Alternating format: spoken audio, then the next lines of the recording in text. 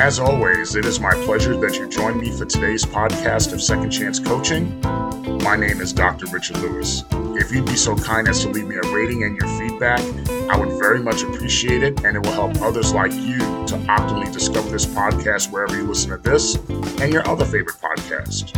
As you know, at Second Chance Coaching, we focus on seeing everyday life through the eyes of the returning citizen and highlighting the resiliency of the human spirit.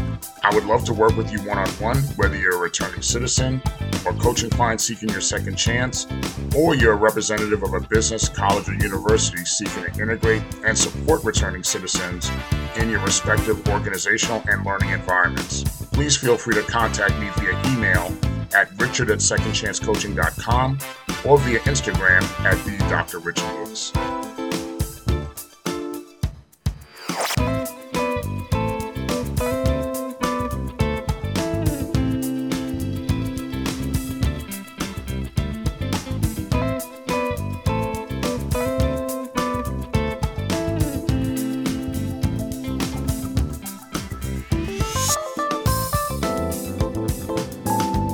Welcome again to another edition of Second Chance Coaching.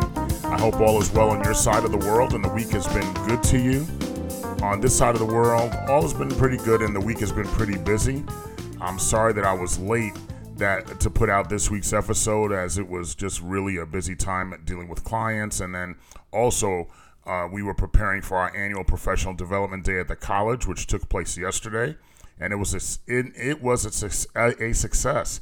It was the first time since February 2020 that we were having the professional day in person, and it just seems that everybody was just happy to be able to do this type of an event in person without the separation of Zoom or Teams or technology. It was good to just be around each other. Before I continue to talk about the Professional Development Day and today's topic, I wanted to once again say a quick shout out to our friends in the United Kingdom and India. I definitely see you, and I see that you're tuning in. And once again, we welcome you to the Second Chance family. Continue to be on this journey with us and give us your feedback. As all of you, I'd love your feedback. But thank you to our friends in the UK and India for joining us and continue to stay on this journey with us. Back to the Professional Development Day, I was excited and privileged that I had the opportunity to present two seminars, both of which I co-presented with wonderful friends and colleagues. One that teaches English and the other that teaches in the education pathway. First I presented with Dr. Billy Jones, who teaches in the English department.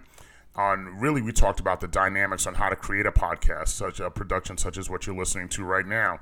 My friend Dr. Jones hosts his own podcast, he has two podcasts, which is called Fright Talk and Everyday Folks Radio, which can be found on Apple Podcast and most podcast platforms like this podcast could be found.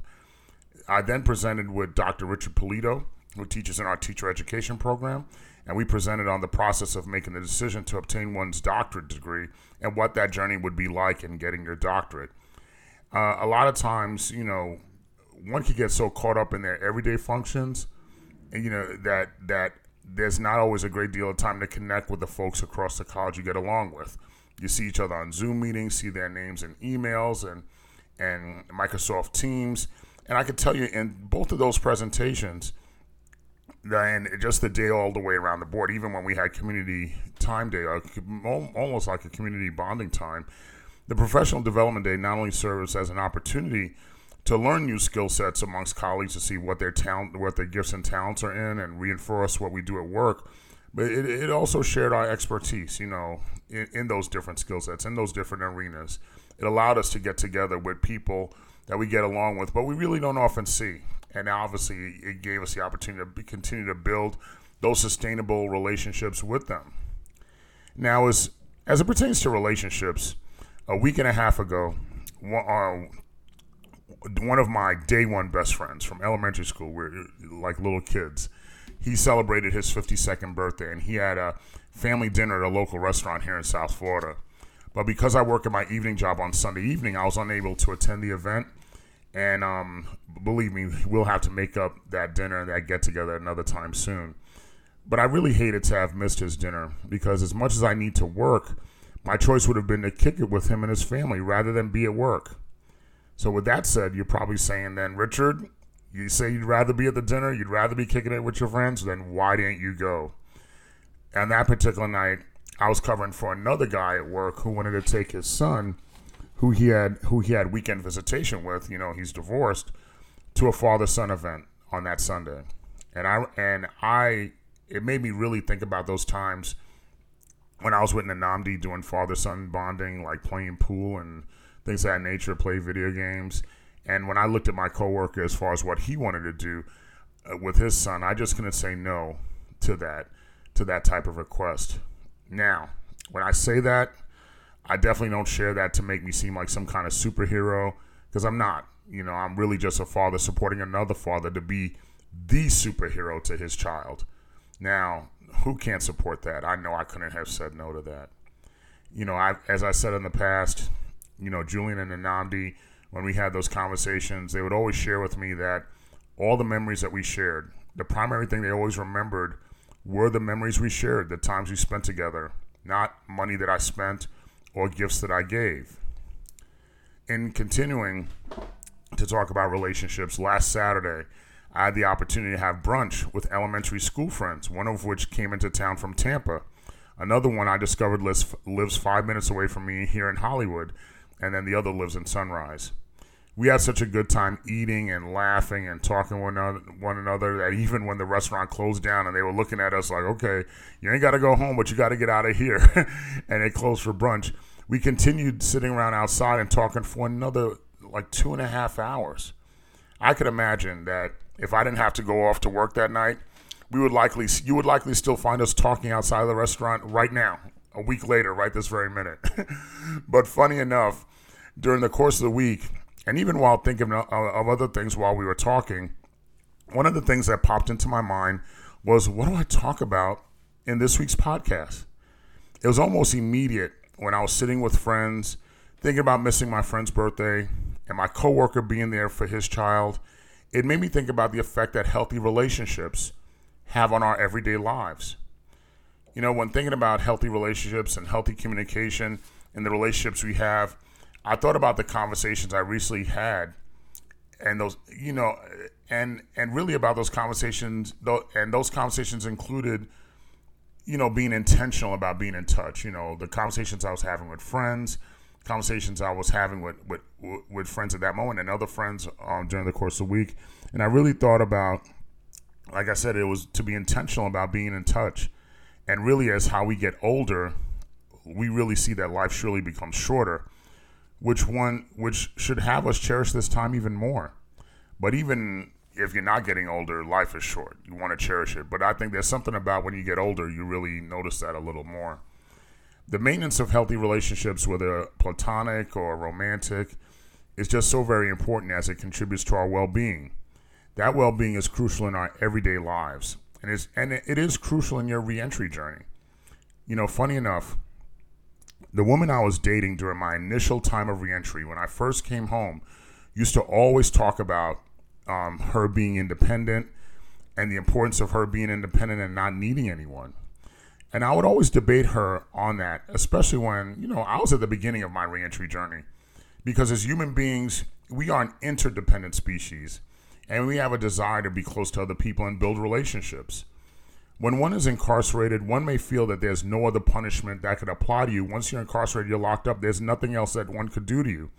But the continuous punishment and discipline that's executed while you're incarcerated, and that's most utilized, is solitary confinement or cell confinement. Why is that? Even the prisons know that to restrict or to remove contact from other human beings is a significant punishment you could apply to someone because of our desire to be connected with one another. Going back to that young lady I was dating over 20 years ago, I do not know what she was going through at the time, but she always wanted to preach and proclaim her independence. But she always interacted and spoke with her parents and siblings all the time. They lived out of state. And I didn't think there was anything wrong with that. I thought it was great that she did that. But then she would turn around and be critical of me living with my family, even though I was on parole, just starting out my reentry journey. And I don't know if she was trying to make a point, trying to be passive aggressive. I have no idea. But despite bringing that to her attention, as far as her talking to her family all the time and saying that, we live in a place where we need one another, she would get very defensive. But I'll communicate with her.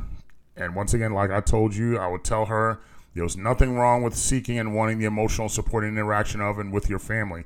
That doesn't make you less independent. That's a good thing. But also, in that conversation, for whatever it is that you're trying to accomplish, please do not declare to me that you are a super Miss Independent at the same time while trying to marginalize me as someone who loves being around their family. I loved being around my mom and my sister and my niece. I loved it. And to try to marginalize me to make me feel like I shouldn't feel that way, then I won't repeat the words that I used. But you could tell they were pretty strong words that I used. But you're criticizing me for wanting to do that, for loving that, for wanting to be around my family? Needless to say, I don't have to give you the ending of it because you know the ending. It created a great deal of arguments, and obviously we're no longer together. Healthy relationships and healthy communication really go hand in hand. And there are always tips to keep in mind as to how to optimally have healthy communication with another person. Like I said, whether it's romantic or platonic. Dr. Sheehan Fisher, who is a relationship expert and from Northwestern Medicine, shares 10 tips for healthy communication in a relationship.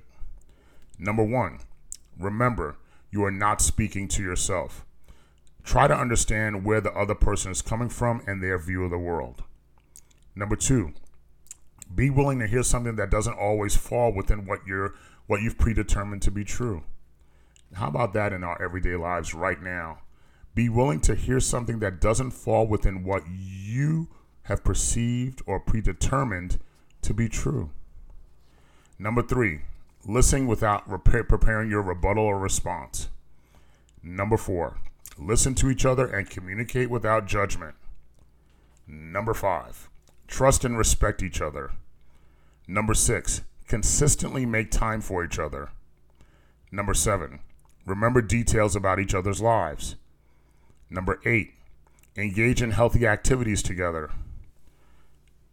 Number 9, work collaboratively as a team rather than as self-serving individuals. And 10, be disciplined. When you're in a healthy relationship, people in healthy relationships have the discipline to not treat their counterpart poorly just because they're close. For us to not take advantage of each other, take each other for granted.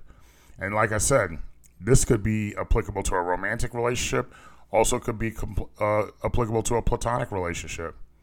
Now, those 10 tips that we just talked about healthy communication. Healthy communication, as we have said, leads to healthy relationships, which is beneficial for you, me, for all of us. Dr. Fisher also shared with us the 5 benefits of those healthy relationships. And those benefits are as follows. Number 1, less stress. Knowing you're supported and loved, even if him, her, they are not physically present, is certainly a boost to one's mental health. Number 2, better healing. The emotional support that one has if one is going through a minor or major health crisis, it does promote better healing. Number 3, healthier behaviors. Healthy relationships set the tone for an overall healthy lifestyle. When I began my reentry journey, the person who would go the most with me to the gym to work out and have regular workout routines was my mother. All the time. I miss those times. Number 4, a greater sense of purpose. Being in a loving and healthy environment can give one a greater sense of purpose as you are contributing more to just the well-being of yourself. You're contributing to the overall well-being of the family or living or interpersonal dynamic.